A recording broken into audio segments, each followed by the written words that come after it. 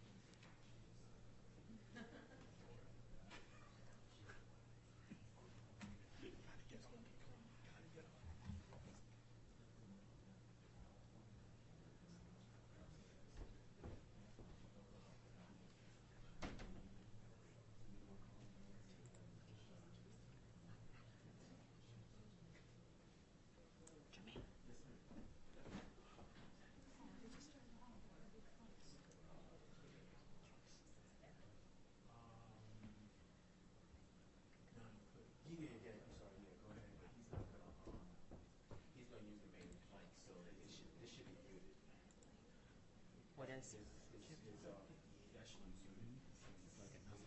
Yes. Mm-hmm. Okay, yeah, he's there. Because he's supposed to talk to you. Yeah. So I'll leave it at that. Okay. Mm-hmm.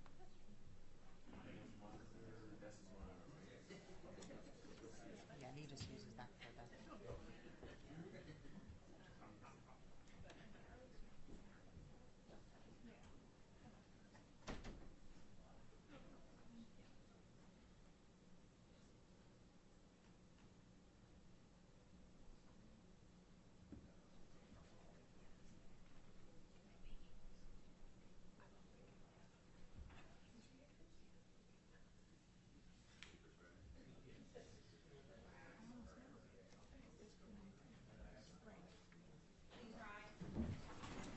Good afternoon, everyone. Thank you. Please be seated.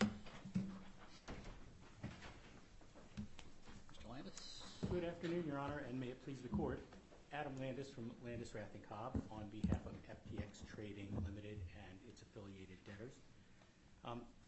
Your Honor, we filed our agenda at docket 4601 on December 11th. Although there's a number of items on the agenda, items 1 through 5 have been adjourned. Items 6 through 13 and 15 have been resolved with orders entered or orders pending, and we're grateful to Your Honor for entering those orders. That leaves us with one matter going forward today, agenda item number 14, which is the debtor's motion to establish the schedule and procedures for the estimation of the Department of Treasury IRS claims. In connection with that matter, Mr. Bromley will make the presentation on behalf of the debtors. Okay, thank you.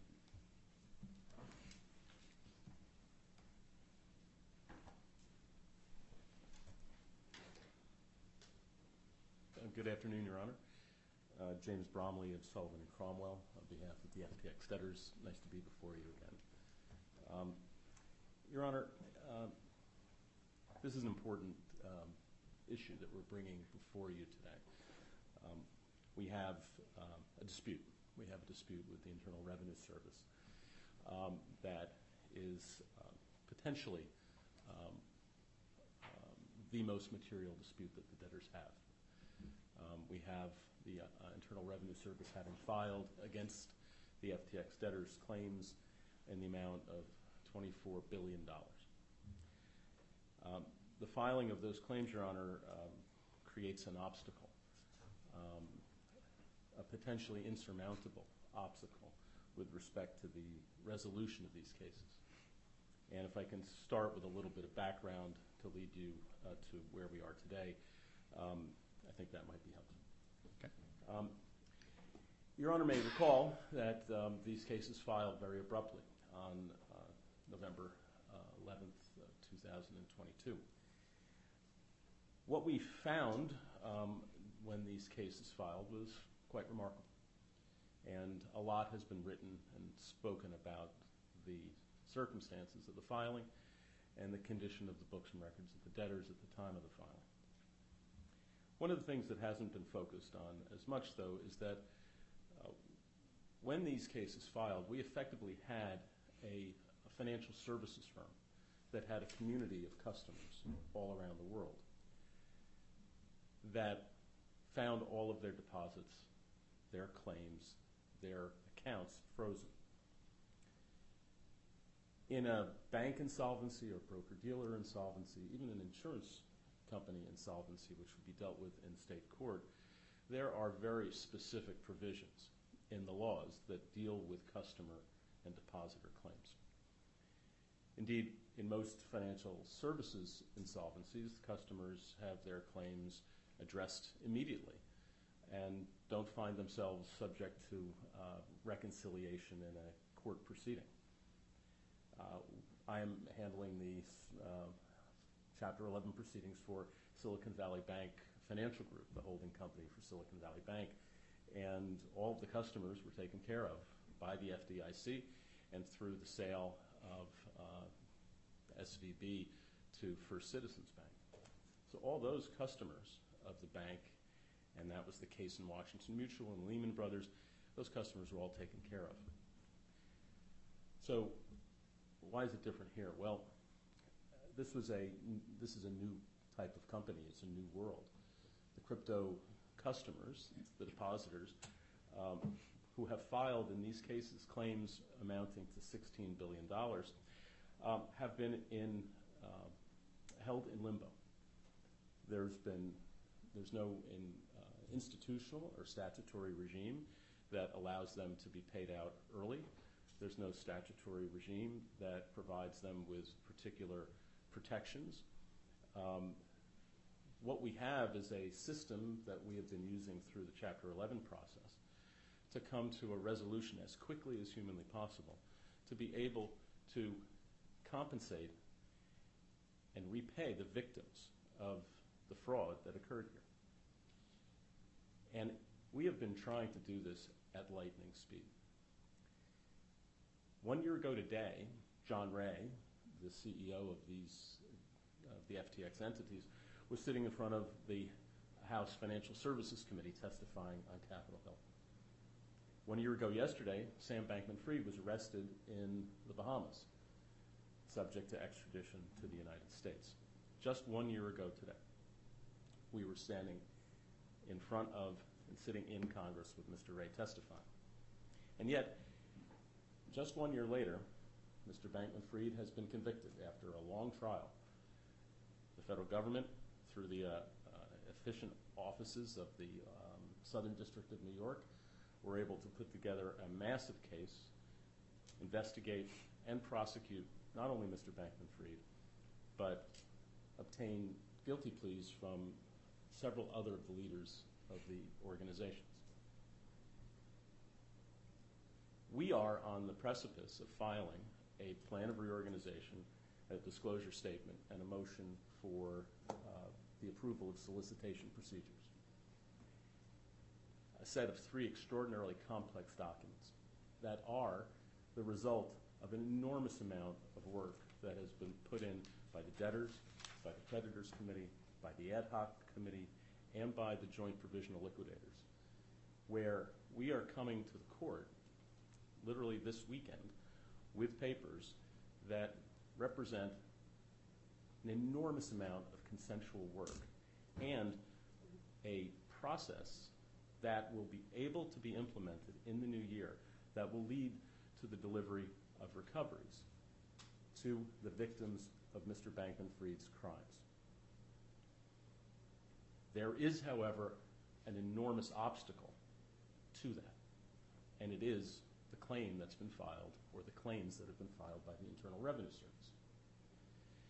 And it is impossible, Your Honor, to disconnect the two. In order for us, as the debtors, together with our creditor constituencies, and working hand in glove, and Your Honor knows that wasn't easy, with the joint official liquidators, I should say, of the Bahamas entity, we are in a position to implement a comprehensive plan of reorganization that will provide for distributions to victims. And it's important in our view because when you're looking at typical Chapter 11 proceedings, large liquidations that take place over a period of years, whether it was Lehman Brothers or Residential Capital or Nortel, proceedings that were largely about institutional claims. There wasn't a universe of victims, of customers, that literally were depending on the recoveries to come out the door and into their pockets so that they can restart their economic lives, which have been held simply frozen since the first week of November in 2022. And the team of professionals that has been running this exercise has received an enormous amount of criticism in the press, in Congress, in papers that have been filed by different parts of the United States government for the amount of money and the time that has been spent on trying to bring all of this information together.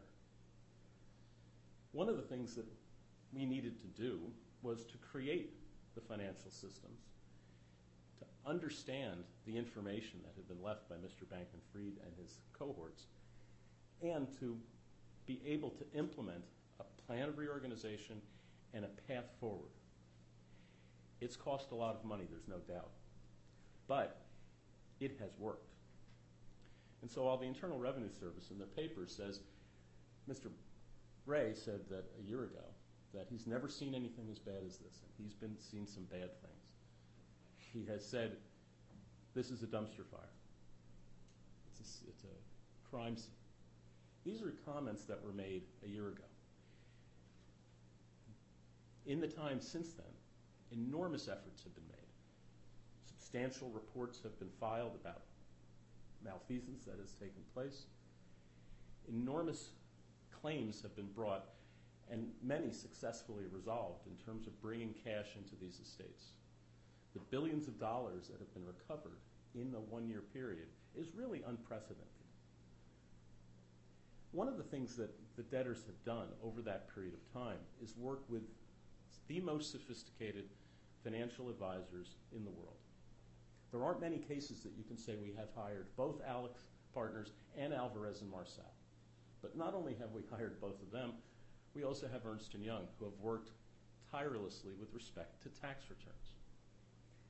The issues that we're facing today, Your Honor, and the relief that we're seeking isn't something that we just stumbled upon in the last couple of months. From the very early stages of these cases, it was Mr. Ray's instruction that we needed to be on top of getting a handle on the taxes, filing tax returns, and making sure that those tax returns were credible, bulletproof, and able to be defended, because we expected that the Internal Revenue Service would want to take a look at them. It's also important, Your Honor, to understand the nature of these cases, these entities. The vast majority of the business that was conducted by the FTX.com exchange, as Your Honor will recall from many hearings, but in particular the first day hearing when we had the structures put up on the wall, took place outside of the United States. The FTX.com exchange was an international exchange. You couldn't operate on the FTX.com exchange if you were an American citizen. One of the things that the company did do correctly, generally, was KYC. Because if you were an American citizen or sitting in the United States, you couldn't operate on the FTX.com exchange. There was the FTXUS.com exchange. That was for American citizens. The vast majority of the activity that took place in these debtors only took place in the last 3 years. And that's important to keep in mind, because when you look at Mr. Mosley's declaration, and we will talk about that a little bit more, he makes it clear that FTX Trading Ltd, the Antiguan entity that operated the international exchange, was really the only entity in the entire group that actually earned any revenue, taxable income. But it's an Antiguan entity not subject to tax in the United States. And even taking that into account, it had 1 year where it earned taxable revenue in Antigua over $300 million. The tax returns that we have filed for the U.S. taxpayers make it clear that there was never any taxable income in the United States.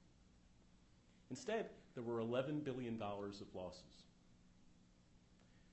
$11 billion of losses because, as we know, as Mr. Bankman-Fried and his cohorts stole money from clients and used it to make investments, they were also using it to trade, and they were doing a terrible job at it. And they were losing lots of money on the trades. And the losses on those trades generated the $11 billion of losses that are represented in the tax returns that have been filed and prepared by Ernst & Young. What we're talking about, Your Honor, is the need at this point in time to recognize that if we are going to need to sit down and litigate to a point of certainty, counting the sands in the Sahara Desert and boiling the ocean like the IRS would suggest, the only result that we're going to end up with is being able to say that instead of an $11 billion loss, there's a $10.5 billion loss. Or maybe it's a $13 billion loss. There's simply no credible set of facts or circumstances that the IRS has put forth that could, in a million years, and I use that excessive phrase carefully here, that could ever generate taxable income that would justify a $24 billion claim. If we have a $24 billion claim in these cases, all of the work that has been done to put together the plan of reorganization, put together the disclosure statement, structure the compensation of the tens of thousands, the millions of victims here, all of that is going to have to be put on a shelf until we deal with the issues that have been raised by the sheer magnitude of the claim of the IRS. And that's why we're here today, Your Honor. So what about the IRS claim? I think what we need to do is to start with just Form 410. It's a proof of claim. What has the IRS done? The IRS, like every other creditor, must submit a proof of claim. And we can't lose sight of the fact of the title of that document. It is an official form. At the top, it says proof of claim. It doesn't take a lawyer to understand that when you submit the claim, you must supply proof. The Internal Revenue Service has not done that. There is not a single bit of proof attached to any of the claims that they have filed. There are line items with numbers, and every one of those numbers has a footnote that says estimated, subject to review. Every single one. I understand that the United States government, and in particular the IRS, is given the benefit of the doubt in many circumstances in terms of the timing with which they file pleadings and the amount of work that is put into them. I understand that they are overworked and underpaid. But the Internal Revenue Service is an enormous institution, and it is part of the Department of the Treasury. And what we're talking about here is not particularly complicated things. The bankruptcy system is put in place to compel creditors to actually come to the court with proof. The bankruptcy system provides government claimants with more time than regular claimants. What we have here is a case that was filed in November of 2022. The Internal Revenue Service has been in contact with the debtors, their professionals, and Ernst & Young throughout the course of 2023. As the declaration of Mr. Shea from Ernst & Young makes clear, thousands of information discovery requests have been submitted by the IRS and responded to and processed by Ernst & Young on behalf of the debtors. Thousands. We have had extensive correspondence with the Department of Justice on behalf of the Internal Revenue Service. We have continually asked for a credible, not just credible, any explanation of why the claims, the numbers that are submitted with the claims, are how there's any support for this. And I'm sorry. I just want. If you are on Zoom, leave your camera off, please. If you turn your camera on, I'm going to remove you from the Zoom call. It's becoming very distracting. Thank you. I'm sorry, Mr. Bromley. Go ahead. And so, Your Honor, this has been an ongoing exercise, right? But we are not here looking, as the Internal Revenue Service intimates in their objection, for some extraordinary relief that is outrageous in light of all of the unanswered discovery requests that have been outstanding from the Internal Revenue Service. We have been engaged in a constant dialogue. Now, notwithstanding that dialogue, we have not gotten any answers. The way the system is supposed to work is that creditors are supposed to file a claim. When I'm representing a creditor, and indeed I just worked last week on a proof of claim submitted by my own firm in a bankruptcy in the District of New Jersey where we have a claim because we had represented the company and hadn't been paid.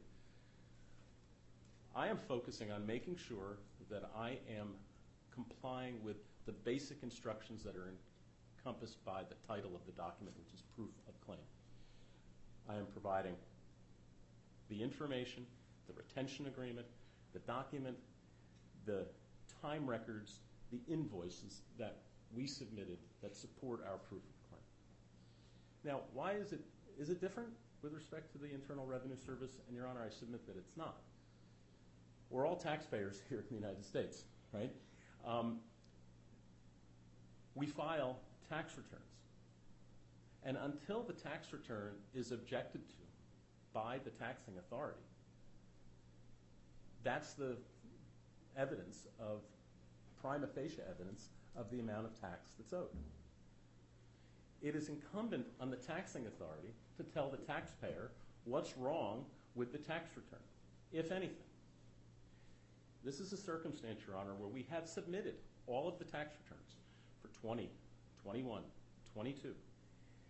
The Internal Revenue Service, that's what they do. They review tax returns and they decide whether or not there's anything to challenge. I understand that in large corporate situations, the strategy and the policy might be, well, we're going to take our time. We're going to conduct an audit. We're going to look at this information. We're going to ask for things. Well, in many respects, that process has taken place. We've had thousands of information requests that have been responded to. There are a few that are outstanding, and they will be satisfied by January 15th. And just so Your Honor can get a sense of what's outstanding, the outstanding requests relate to issues like travel and food reimbursement expenses. So, Your Honor, the type of information that is being sought and remains outstanding is things like, did they really have tabbouleh and hummus for dinner, and charge for a steak dinner?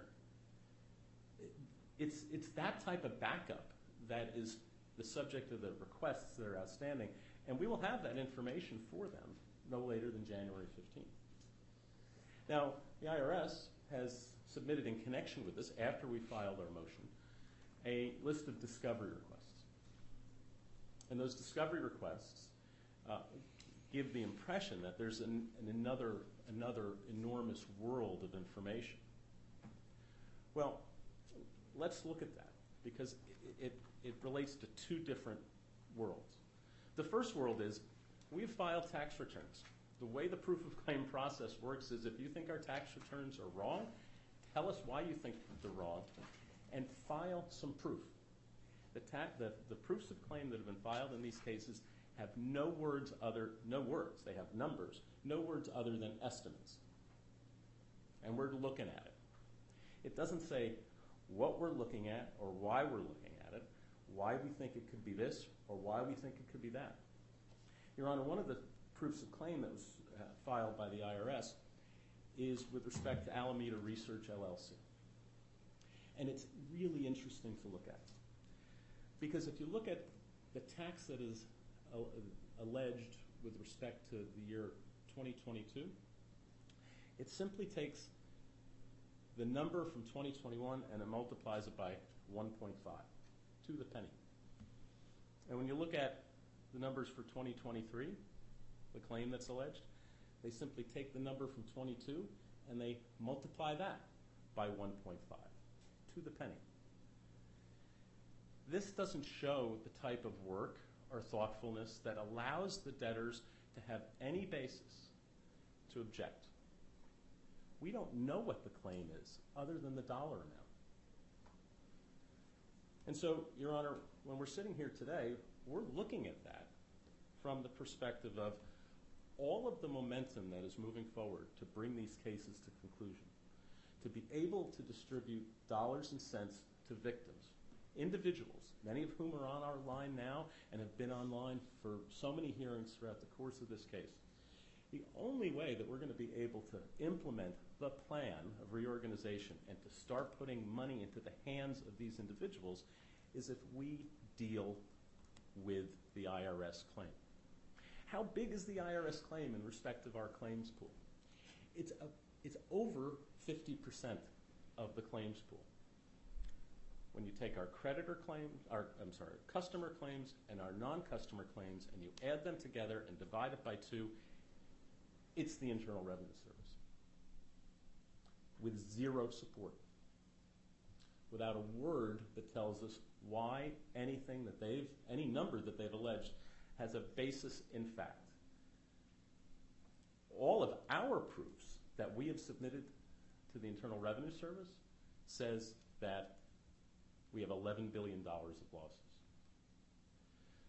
So what the Internal Revenue Service has to do is zero out every one of those $11 billion of losses, and on top of that, prove up $24 billion of cash obligations.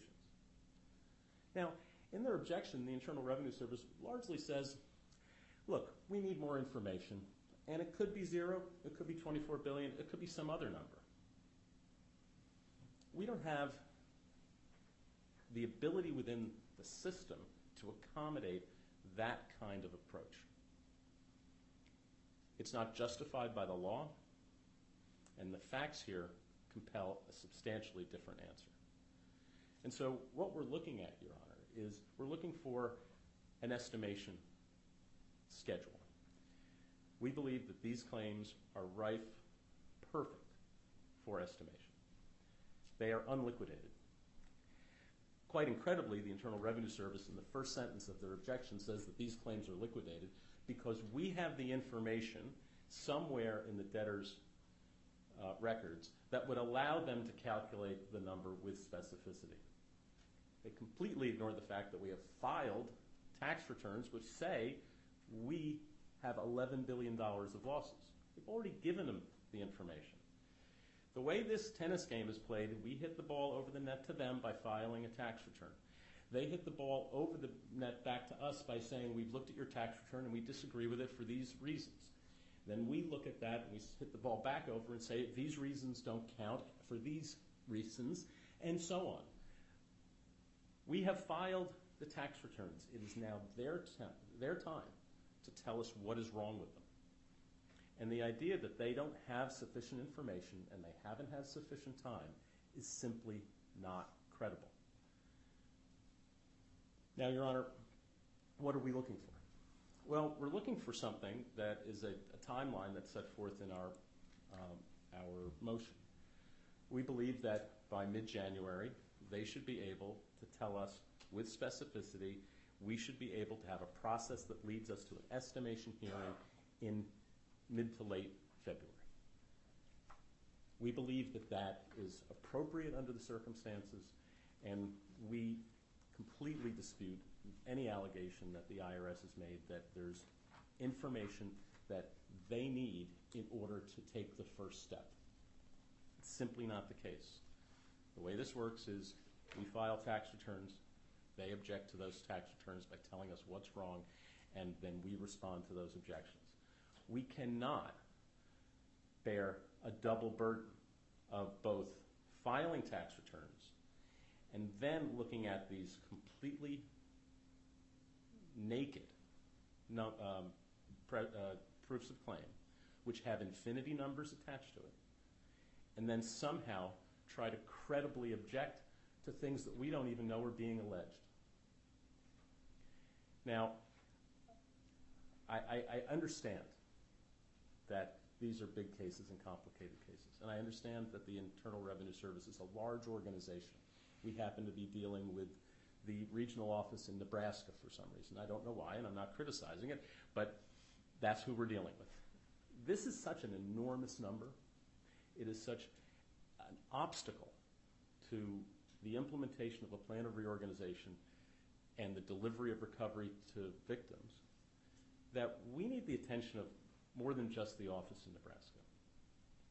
We have made inquiries of the Internal Revenue Service about their willingness to resolve these issues in different ways. If the Internal Revenue Service would agree that they would subordinate their claim to the creditor claims, the other creditor claims, that we could have a conversation about that, and we've been willing to do it. They have been unwilling to have that conversation. We'd be willing to have a conversation with the Internal Revenue Service about trying to deal with something that is more rational than a $24 billion claim. I will note it started out as a $44 billion claim, and it is now down to 24.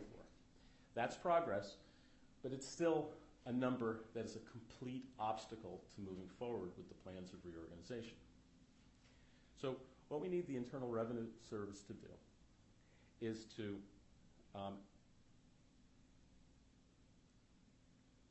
fit in to the system that everyone else has to comply with. If we were dealing with commercial creditors who were filing unsupported, unsubstantiated claims of this magnitude,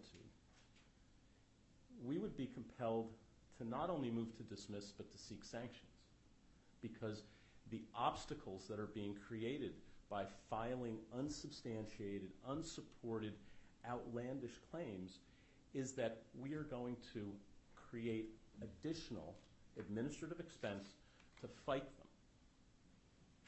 That's all this is. We're not asking for any of that with respect to the Internal Revenue Service. We understand their role, their obligations, but that doesn't mean that they don't have to play by the rules. They have to play by the rules. They have to realize that this is a case that everything that they think and breathe has an impact on tens of thousands, millions of creditor claims. And they have to stop acting as if what they do has no impact on anyone else. Right now, the single largest obstacle to moving forward with distributions to creditors is the Internal Revenue Service. And so we need a process here in this court, Your Honor, with all due respect, that forces them to actually engage. And the way to force them to engage is to put them on a tight leash and a short schedule that forces the issue to be addressed. Perhaps the way that gets addressed is once that schedule is set, we can have discussions in Washington to see if there's a way to settle this. But without that sort of schedule and without that sort of compulsion, we're simply going to be stuck in Nebraska. And we can't afford to be stuck in Nebraska anymore, Your Honor. Our creditors can't. The victims of Sam Bankman-Fried's fraud cannot afford to be stuck in Nebraska.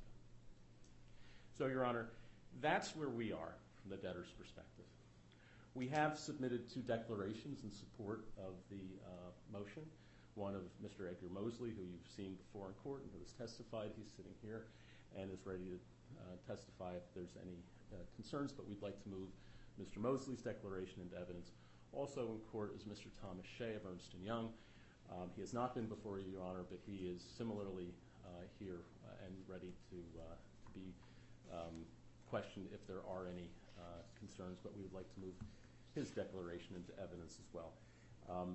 And as you see, the declarations are each for very limited evidentiary purposes, but consistent with our obligations to the court, we have them here. They're ready to testify if necessary.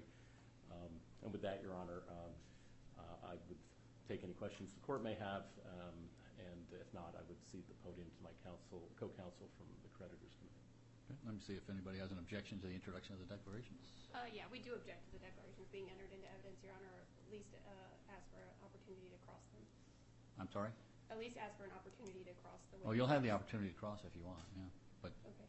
I mean, I can take the declarations as a proffer, and then I can open up to you to cross-examine the witnesses if you'd like.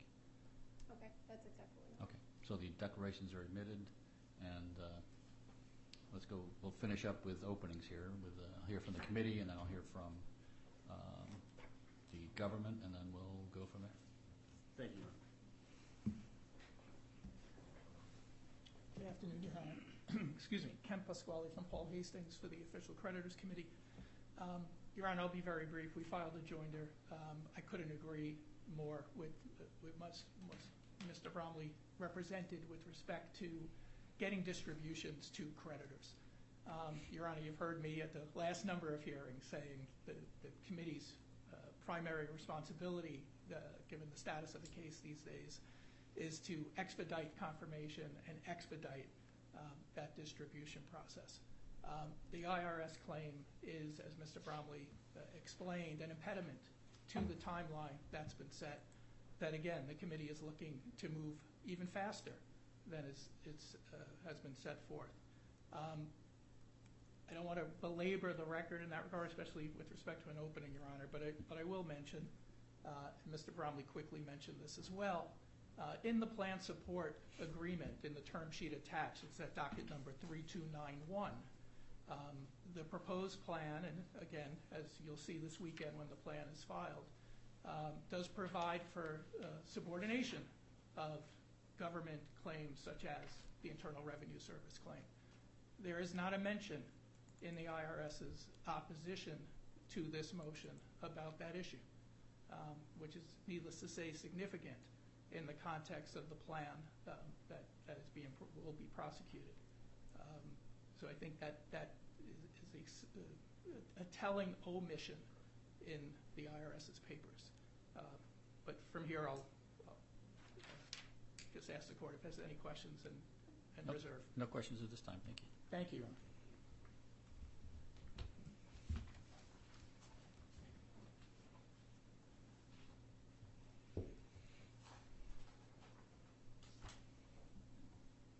Good afternoon, Your Honor. Elizabeth Bruce on behalf of the Department of Justice and the IRS.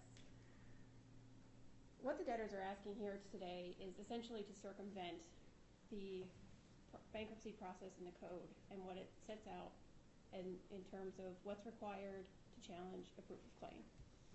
They would like to invent additional requirements that the IRS has when it files its proof of claim, additional things it should have submitted. Those things are made up. Those are not actual requirements. What the code sets forth is what we put out in our brief, that when the IRS files its proof of claim, it's presumptively correct, and the burden is on the debtors to challenge that presumption.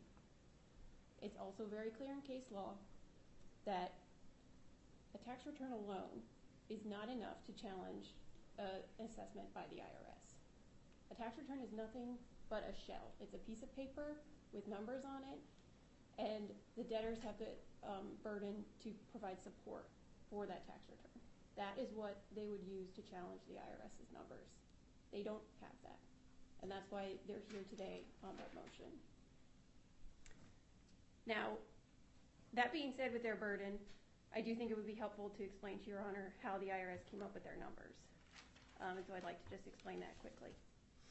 Okay. Do you have a witness to support this? We did not bring an IRS witness here today, Your Honor. I'm happy to explain it to you myself, or if we could at a later date bring an IRS witness, but given the short deadline with their motion. Mr. Bromley? Your Honor, we object to any explanation of what the IRS did or didn't consider unless there's a witness available to be cross-examined. I think that's right. I got to have evidence. I can't. You can't testify. So. Okay, understood, Your Honor. So the debtors have not provided the support or substantiation to challenge the IRS's claim. They have claimed that E&Y has been working on this and that they have provided thousands of responses to the IRS. Those responses have included such things as saying we don't have support. So they said we've responded, but they have not provided support. The debtors are trying to distance themselves from all of their prior filings in this case, from John Ray's reports, and saying, oh, it was a year ago that they said there were no books and records, that there was no corporate controls. And they're now asking us to somehow believe that John Ray's group has completely reorganized the company such that even prior information is now reliable. We noted in our brief, even EY doesn't believe the prior year tax returns. They noted in there when they filed 2022 that essentially they couldn't have signed 2022 tax returns if they were relying on the prior year tax returns at all. So E&Y wants to stay arm's length away from these prior returns, but wants the IRS to accept them at face value and just take the numbers as they are with no substantiation behind them whatsoever.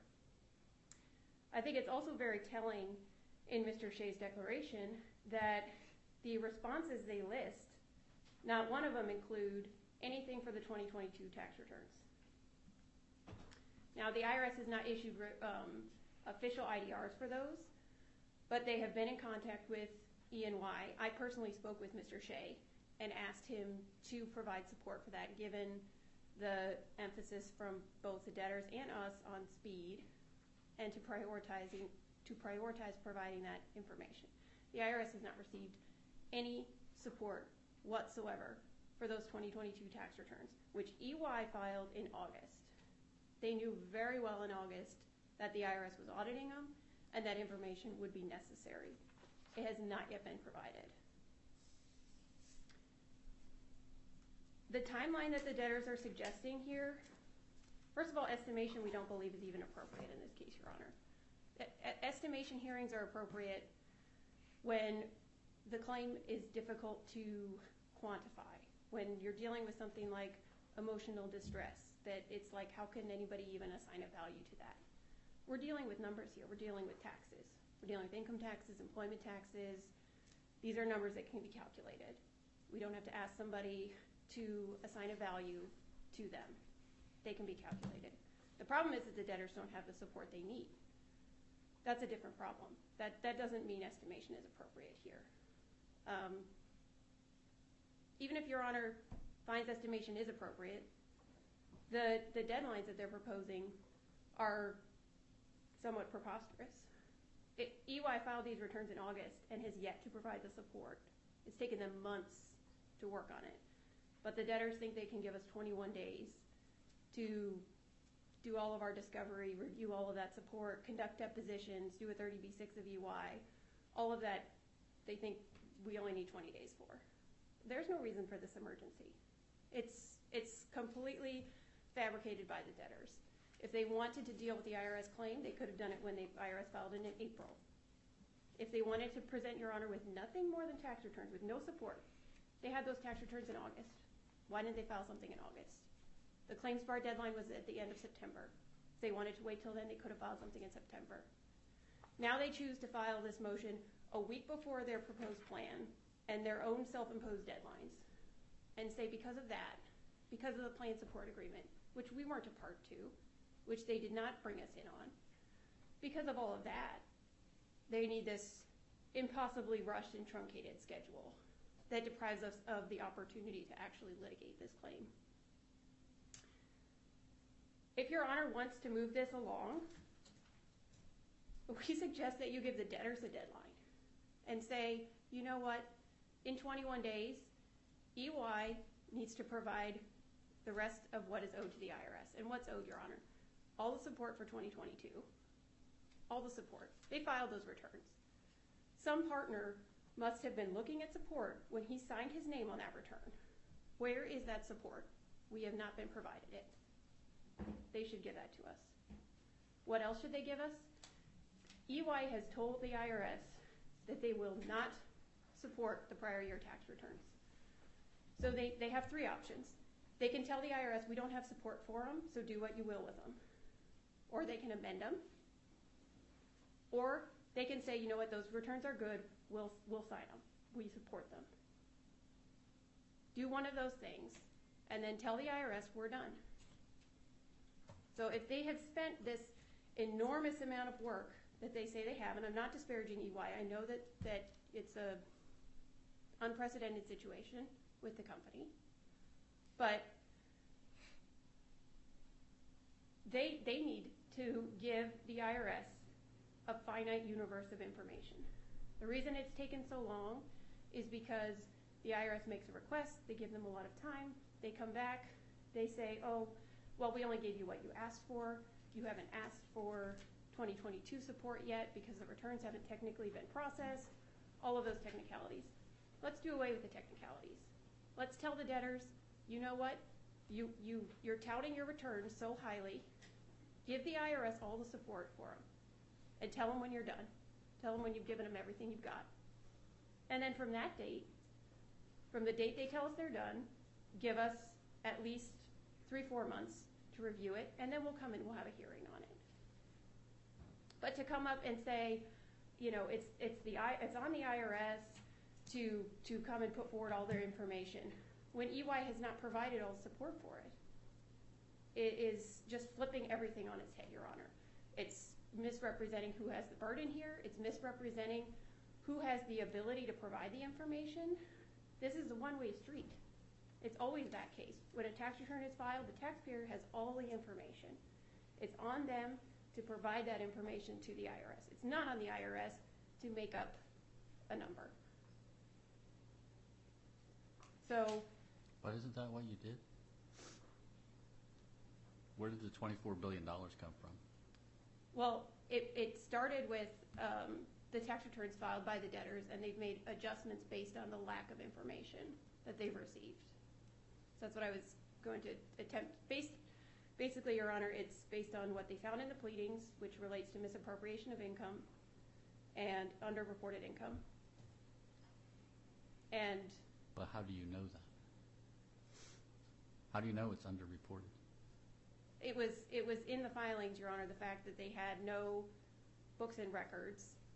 The company was rife with fraud. They were stealing money, so they were taking cash from customers, reporting it as deposits, and using it to run the business. So you're That's assuming, deposits, not income. you're just making assumptions. Well, those were facts that were filed with this court, Your Honor, What facts? in John Ray's report. What, all you're saying is there was fraud in the company, and then somehow that turns into a $24 billion tax claim. It's the application of those facts to their tax returns. To the ones that they had that were filed, and then they did have to make estimates for later years. At the time, they didn't have any tax returns for 2022 All right. in April.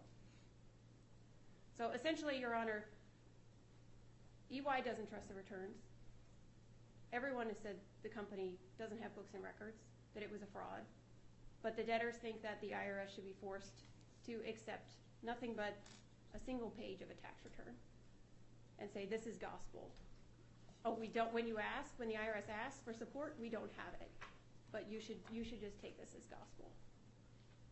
When they know that the IRS is going to be auditing those returns and they have months to provide that support, they don't do it. But we're supposed to just take that tax return in and accept that. I think that expectation of the IRS is preposterous, and they're expecting treatment that no other taxpayer would get. And they know that. They put in their pleadings, they complain that they're being treated like every other taxpayer. That's their complaint in their pleading. That we are treating them like every other taxpayer. We are expecting them to substantiate their tax returns. So if that's their biggest complaint, then that is what the IRS has done. The IRS does expect them to substantiate. Okay. So we would ask that you deny their motion, Your Honor.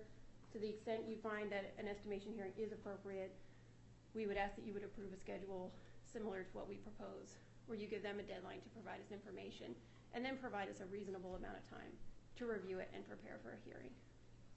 All right. Thank you. Thank you. Do you want to cross the witnesses? Mr. Shea, we would like to cross, yes. Okay. Mr. Shea, you want to step forward, please?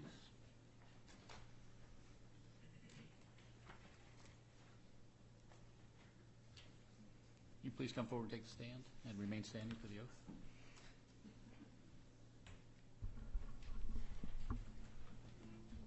Please raise your right hand. Please state your full name and spell your last name for the court record, please. Thomas Michael Shea, S-H-E-A. Do you affirm that you tell the truth, the whole truth, and nothing but the truth to the best of your knowledge and abilities? Yes. You may be seated, Your Honor. Okay. Go ahead. Good afternoon, Mr. Shea. Good afternoon. What is your current place of employment? Ernst & Young, LLP. And what's your role there? I am a principal in our tax practice. Mr. Shea, do you recall having a phone conversation with me and David Harrington from Sullivan & Objection, Cromwell in Your Honor. October? Mr. Shea's declaration is the direct testimony. Anything that's outside of the four corners of the declaration are outside of the scope of the cross. I don't know if we're picking you up on that sorry. one. Sorry, Your Honor. James Bromley of Sullivan & Cromwell. The appropriate subject for cross-examination is the declaration, which forms his direct testimony. So we'd ask that the IRS focus on the declaration. The idea that she's going to ask questions about a conversation that she had with Mr. Shea is certainly not within the four corners of the declaration. Your Honor, it does go to how E&Y has been responding to the IRS, what they've been aware of, and what responses they have provided. But Objection for lack of foundation, Your Honor. You're going to ask him questions about a conversation he had with you? Yes, Your Honor. I would like to know whether it goes to whether he was aware of information that the IRS needed. Then doesn't that make you a witness? Because if you're going to ask him that question, I'm going to let him cross-examine you, which means you can't argue this case. Okay. Then I can withdraw the question, Your Thank Honor.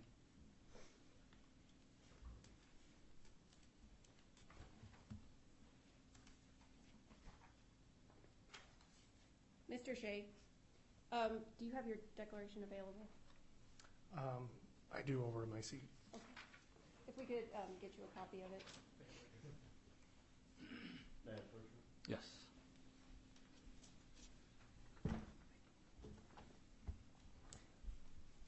If you could look at paragraph 6 of your declaration, Mr. Shea.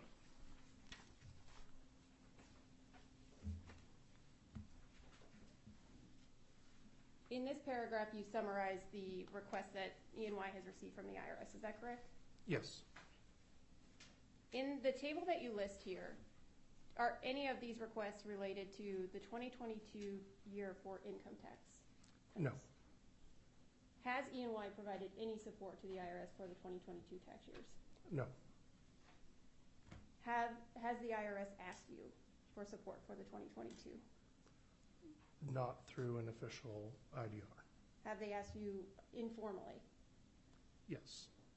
Have you been working with them to provide that support for 2022? Yes. How long have you been working with them to provide that support?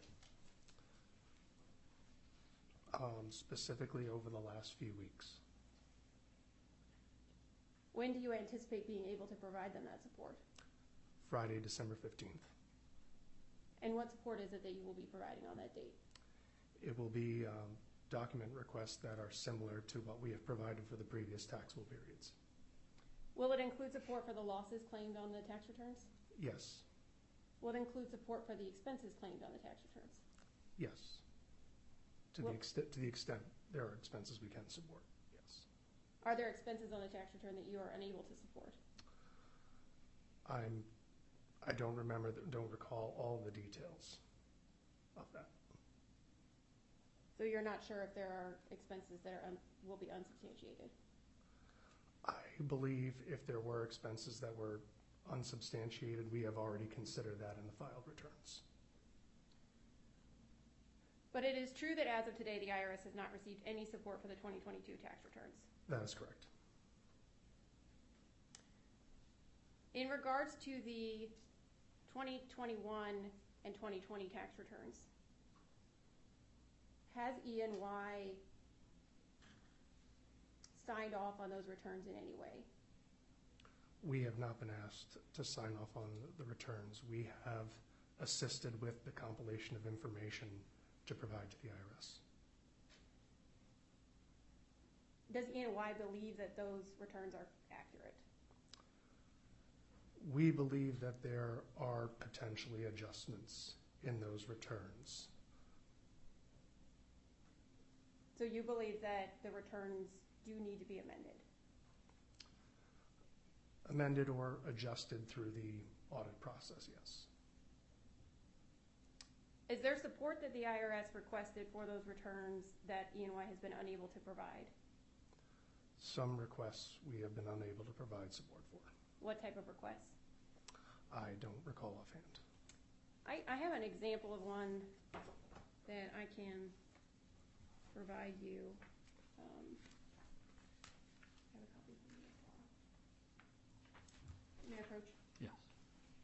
You have a copy for me? Thank you.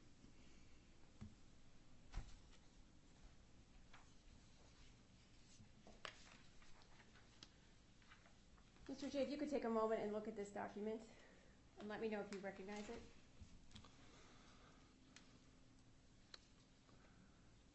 I do, yes, but admittedly, we have a team full of professionals that are involved with compiling all this information.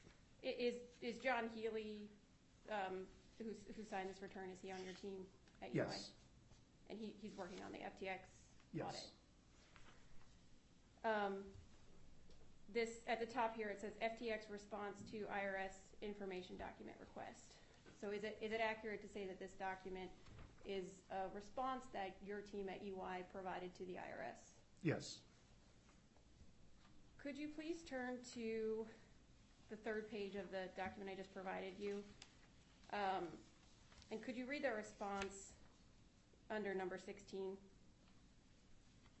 Could you read the title of number 16, what was asked for, and then the response? See response 11, invoices for business expenses were not stored in a centralized location and are unavailable.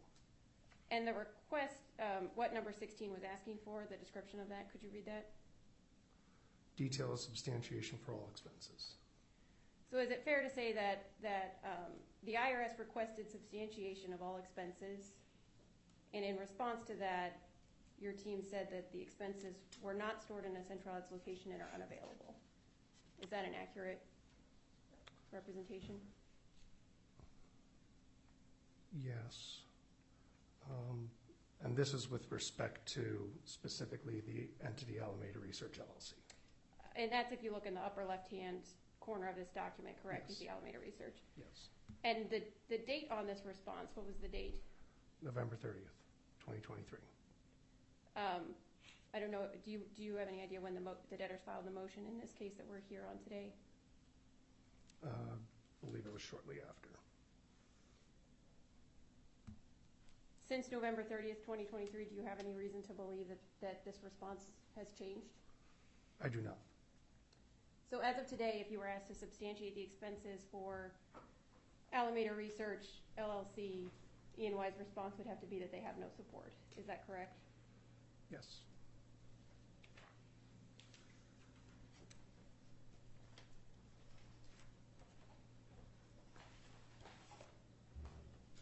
I also have excerpts of the 2022 tax return that E&Y prepared. If I can approach Your Honor.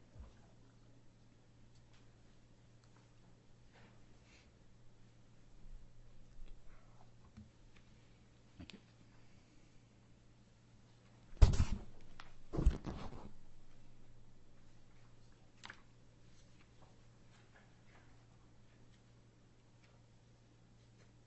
Mr. Shea, do you recognize this document? Yes.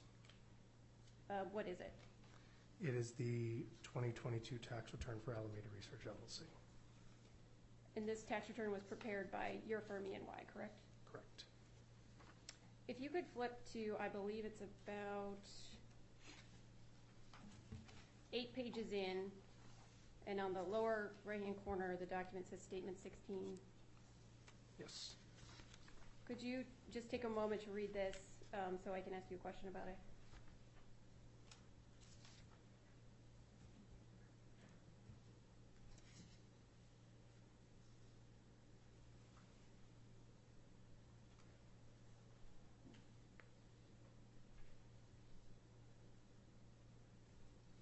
This is a footnote that was included in the 2022 tax return that your firm filed, correct? Correct.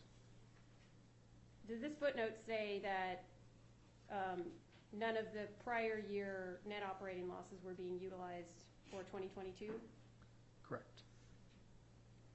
If the 2022 tax return had utilized the prior year net operating losses, would you have signed the tax return? I can't say we didn't deal with that situation. What was the purpose of including this footnote in the tax return? It was to alert of basically what I declared, that we do anticipate possible adjustments to prior year returns. If you could flip one more page over, Mr. Shea. This is the beginning of several pages of support here. Do you recognize this Yes. schedule? Is this a schedule that was included in the 2022 tax return? Yes. And is it the support for the capital loss that was claimed on the 2022 tax return for Alameda? It is a summary of the losses. On the right-hand column where the heading says proceeds/basis, right underneath that, could you read me what it says right below that? Further details available upon request. Has the IRS requested these details? Yes. Have they been provided? We have started previewing that information on some of the weekly calls with them. So we've gone through the format to make sure that it's everything that they're looking for, and we're working with them on a way of transmitting that data because it is rather substantial. But I'm sorry, just to pinpoint your answer, that data has not been provided to the IRS, correct? It has not yet. Okay. Your Honor, I'd like to move the information document request in as Exhibit 1 and the excerpts of the tax return in as Exhibit 2. Any objection? We would say the entire tax return rather than excerpts. I'm sorry? Your Honor, the entire tax return rather than excerpts. Do we have the entire tax return? Well, the entire document that has been provided. I didn't have printout copies of the entire tax return, Your Honor. So I can these are just provide it electronically.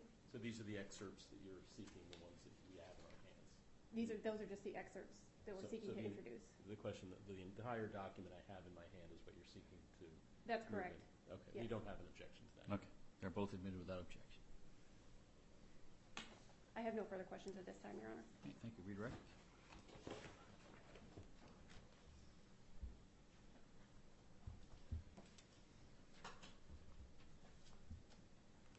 Your Honor, I just have a few questions.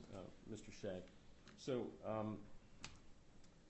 the question the counsel for the IRS asked you about further details available upon request, that's the information you're going to provide on Friday? That's correct. That's 2 days from now, right? Yes.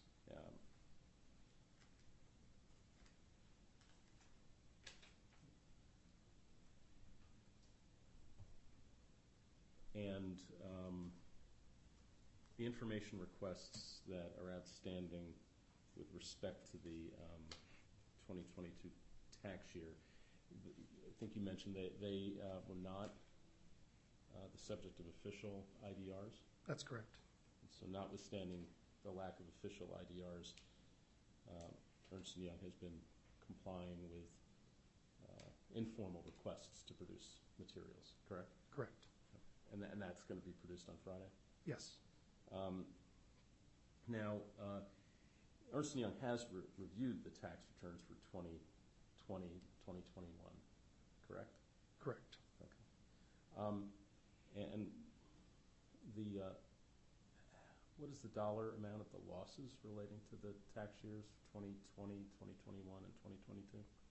In total, about $11 billion. Okay. And the question that was asked to you with respect to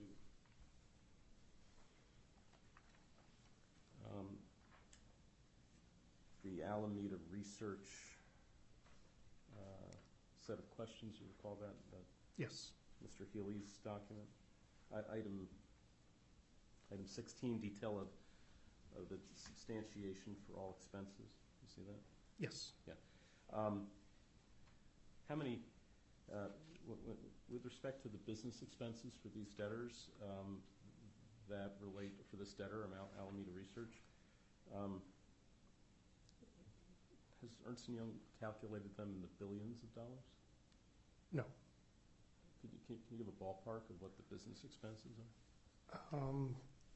That's tough to estimate. I mean, if we go off what's in 2021, I mean, there's about 34 million. About 34 million? Yes. Not billion? Right. And yes. Sorry, in 2022, the return I'm looking at. And the corporate tax rate that's applied to Alameda Research LLC? 21%. 21%. So if $34 million of business expenses were reclassified as taxable income, you'd apply a 21% interest rate to that? So 21% of $34 million is how many billions? It's a couple million. A couple million. Right? About six and change. Thank you.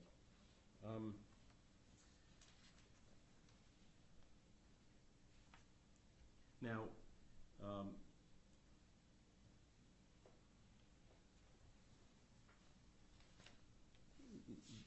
there was a reference in your earlier testimony about potential adjustments. Do you anticipate that any potential adjustments will have a material impact with respect to creating incremental additional tax liabilities for the debtors? No.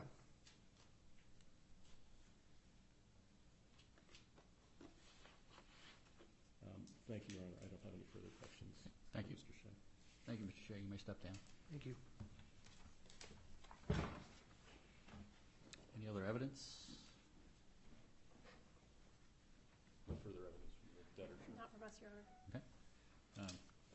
The openings were kind of argument, but anybody want to make some final comments before we finish up? Very briefly, Your Honor. We think that this is additional evidence of the compelling need to move this exercise forward and with dispatch. The Internal Revenue Service has it backward. These have the idea that a taxpayer files a tax return and the Internal Revenue Service has the ability to ask endless questions about irrelevant issues while asserting claims that are literally to infinity and beyond, simply have no credibility. There are two processes that we're talking about here. One is dealing with taxpayer process, and the other is talking about bankruptcy process. The bankruptcy court is the place where those two processes come together for a practical solution. Now, the Internal Revenue Service says that this isn't a motion for estimation. Well, Your Honor, we could have simply filed a motion, the equivalent of a motion to dismiss. Once a proof of claim is filed, yes, it is deemed valid until objected to. There's no basis for these claims. Zero.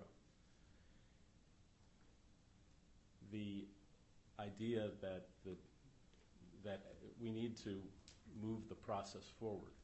So whether we refer to this as an estimation proceeding or a motion to dismiss for failure to state a claim is kind of irrelevant. We need to have a process to come to a conclusion. That conclusion needs to be obtained quickly so that the victims of Sam Bankman-Fried's fraud can be compensated and receive payment. The Internal Revenue Service has decided, in its wisdom, to simply put numbers which have no basis in fact. And those numbers are so large, so astonishingly large, that it creates a complete obstacle to moving forward with the plan of reorganization. It can't happen. It can't be allowed. We can't have a situation where the Internal Revenue Service is allowed in its own bureaucracy to hold up the movement forward of these cases. And they need to be able to be brought in front of this court and have a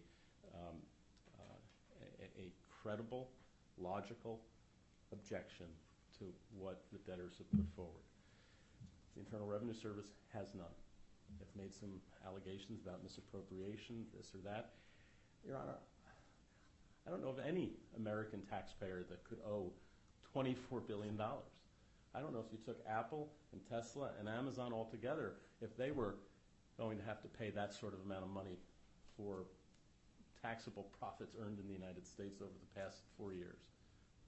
I doubt it. And you know, the questions that have been asked is, you know, go to completely irrelevant issues. The magnitude of their claim. If they were sitting here today and had a $5 million claim or a $10 million claim, we wouldn't be asking for this kind of expedited treatment because it's something that could be worked through and dealt with in the process. The sheer size of their claim is the reason why we have to deal with it on an expeditious basis. So the rationale that they use to say that we shouldn't be moving forward fast is exactly the reason why we have to.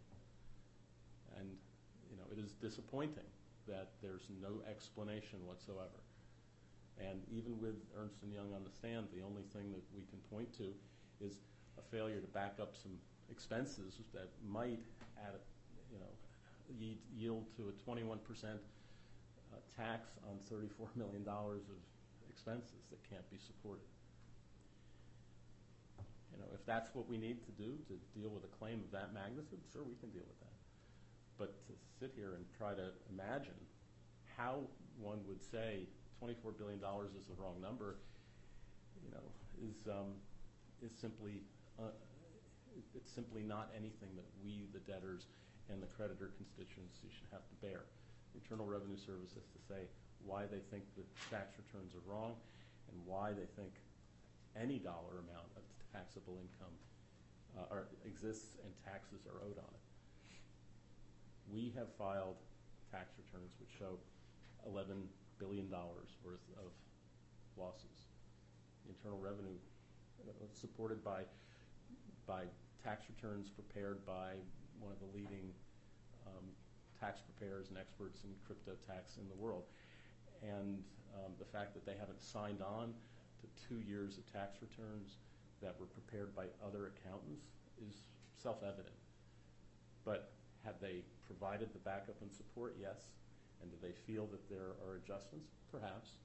Will those adjustments have any material impact on the tax profile of these debtors? No. The fact is that that's the evidence here today. That will be the evidence in February.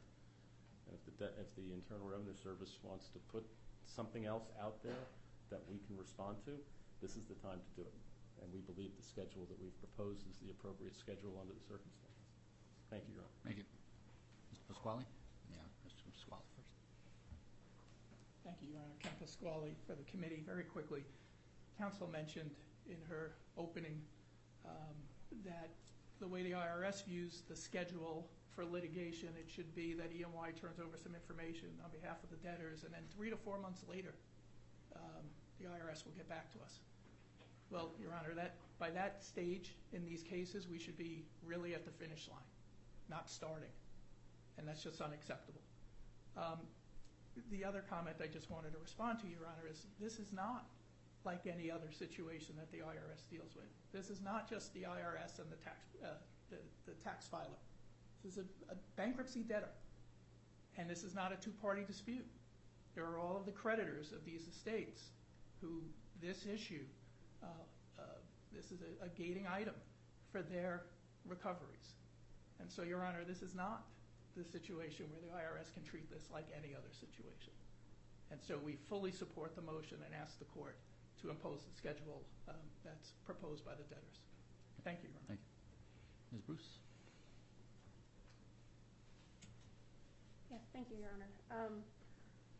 The evidence today here has shown that there is significant gaps in lack of support for what the debtors are saying they've given the IRS. Now, they say it's irrelevant, but I don't think all the support for the 2022 tax returns is irrelevant. I don't think the support for all the expenses claimed on the 2021 and 2020 tax returns is irrelevant. Any other taxpayer would have to substantiate those returns. It's very relevant. And the fact that the debtors can't provide it, it's just further evidence that they're here trying to turn the tables and get away from the fact that the burden is on them to support their tax returns. The bankruptcy code follows the tax law, and the debtors are trying to get away from that. The estimation hearing they're asking for is the incorrect venue for that. All that the estimation hearing would do is need to follow the tax code. Now, they've brought up other issues about there being victims here, which we are aware of, about subordination being possible. Estimation is not the right venue for that. If they want to address those issues, they could have asked for mediation or some other avenue, or productively engaged with us in negotiations, rather than just saying you guys are either at the bottom of our plan or we're not going to talk further. So that is not, the fact that there are victims here is not a reason to hold an estimation hearing, Your Honor. And I think it's very clear that they have not been able to support and meet their burden, and we would ask that you deny their motion on that basis, and in the event you grant it, provide a reasonable schedule which at least gives the IRS a finite universe of data. In other words, gives the debtor a deadline to finish what they need to do, provide the support. They say adjustments need made, make the adjustments, amend the returns, and then set deadlines from that point. And the IRS is not holding up distributions. The debtors make it sound like checks would be going out the door tomorrow if it weren't for us. That's not the case. This is not an emergency situation. There's an entire claims resolution process that needs to be got through. Checks are not going to go out tomorrow if you make our claim zero, Your Honor. So we respectfully ask that you deny their motion. Okay, thank you. All right, I'm going to take a short recess, and then I'll come back and give you my ruling on this. Let's recess until 2:30. We'll come back. Thank you.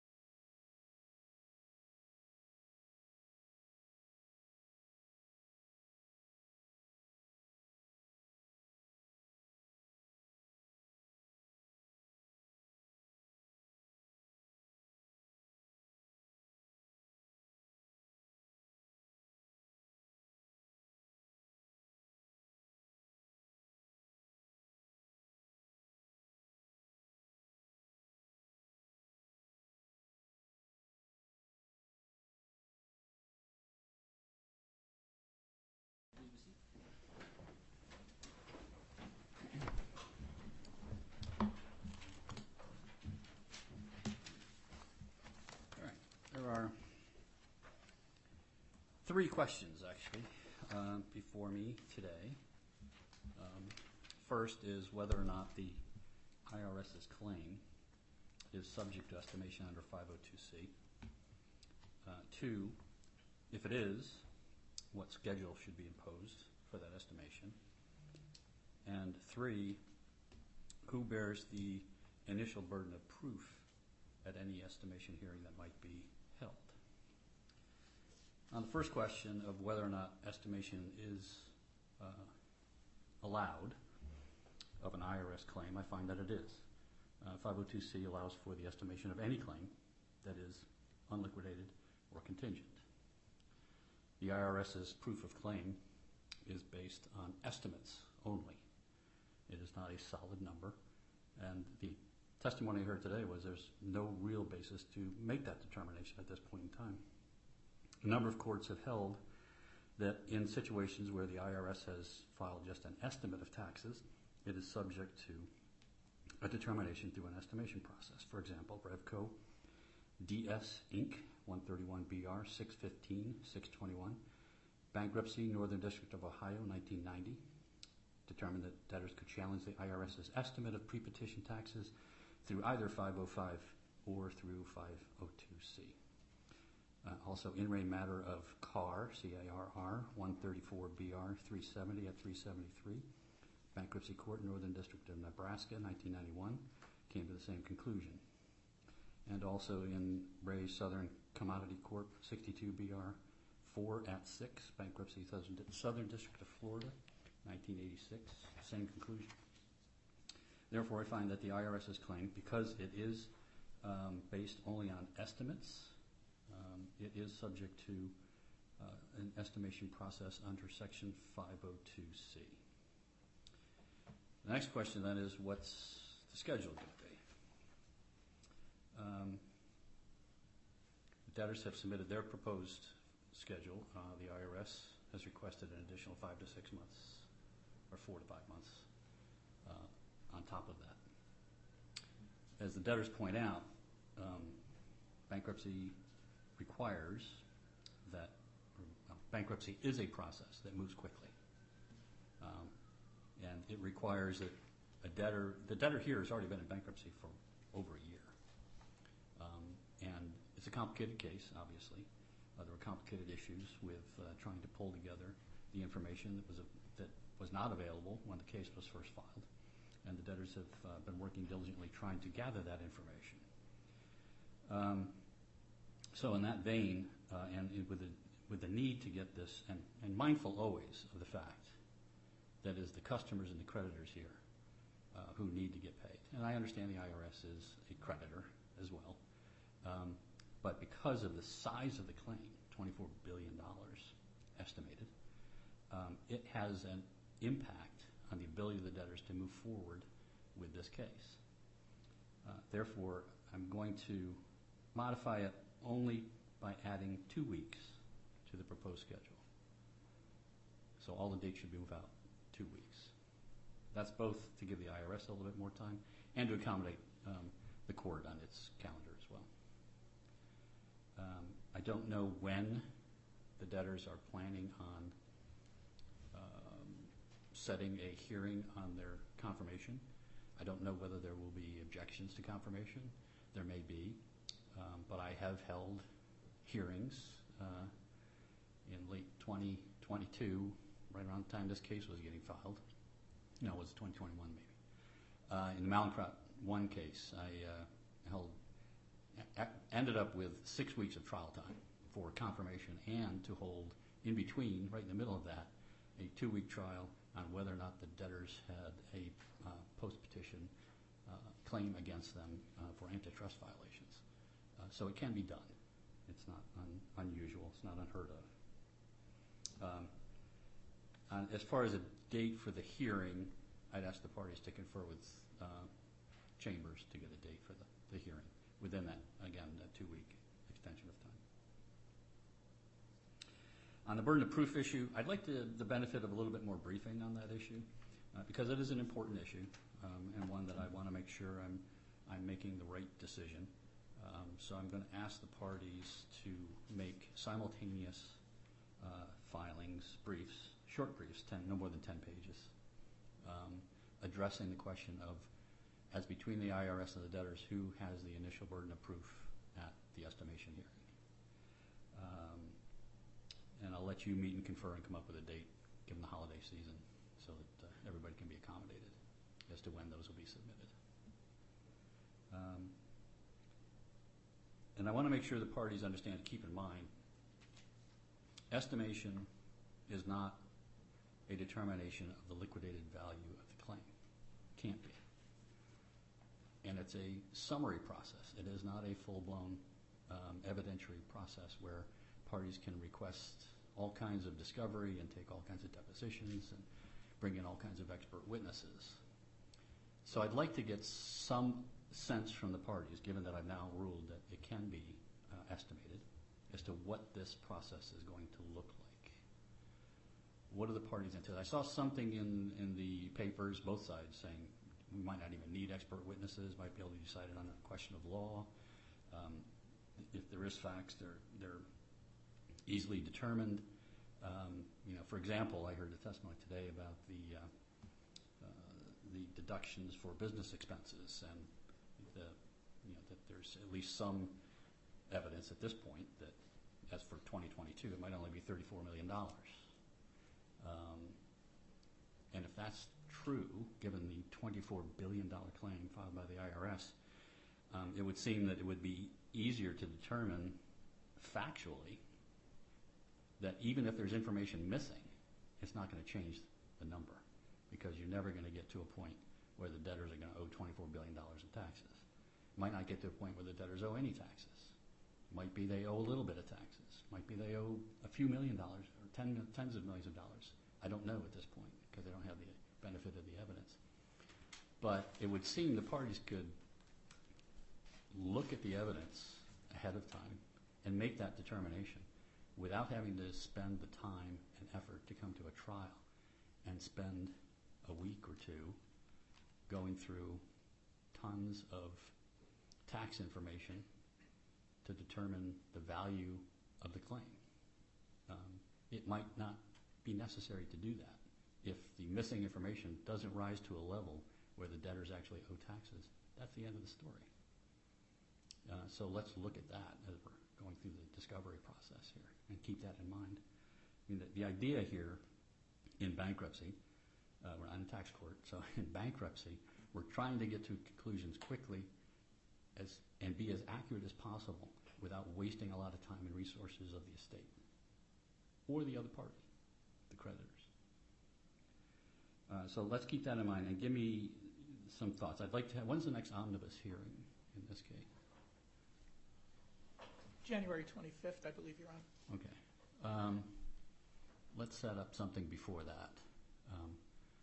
Contact Chamber, see if we can get a date the second week of January for a status conference to see where we are on that issue, what this hearing is going to look like. Hopefully by then I will have the benefit of the briefing. Maybe I don't. It depends. As the additional briefing, it's up to you guys. If I do have that briefing, we'll talk about that at that status conference. But otherwise, let's talk about what this estimation hearing is going to look like when we get there. Any questions, comments, concerns? Okay. All right. Anything else before we adjourn? That's it for the debtors, Your Honor. Anything? Nothing from us, Your Honor. Okay, thank you. Thank you all very much. I appreciate the presentations. It was very helpful for me, and I will see everybody sometime in early January. Have good holidays. Thank you. Your Honor, thank you.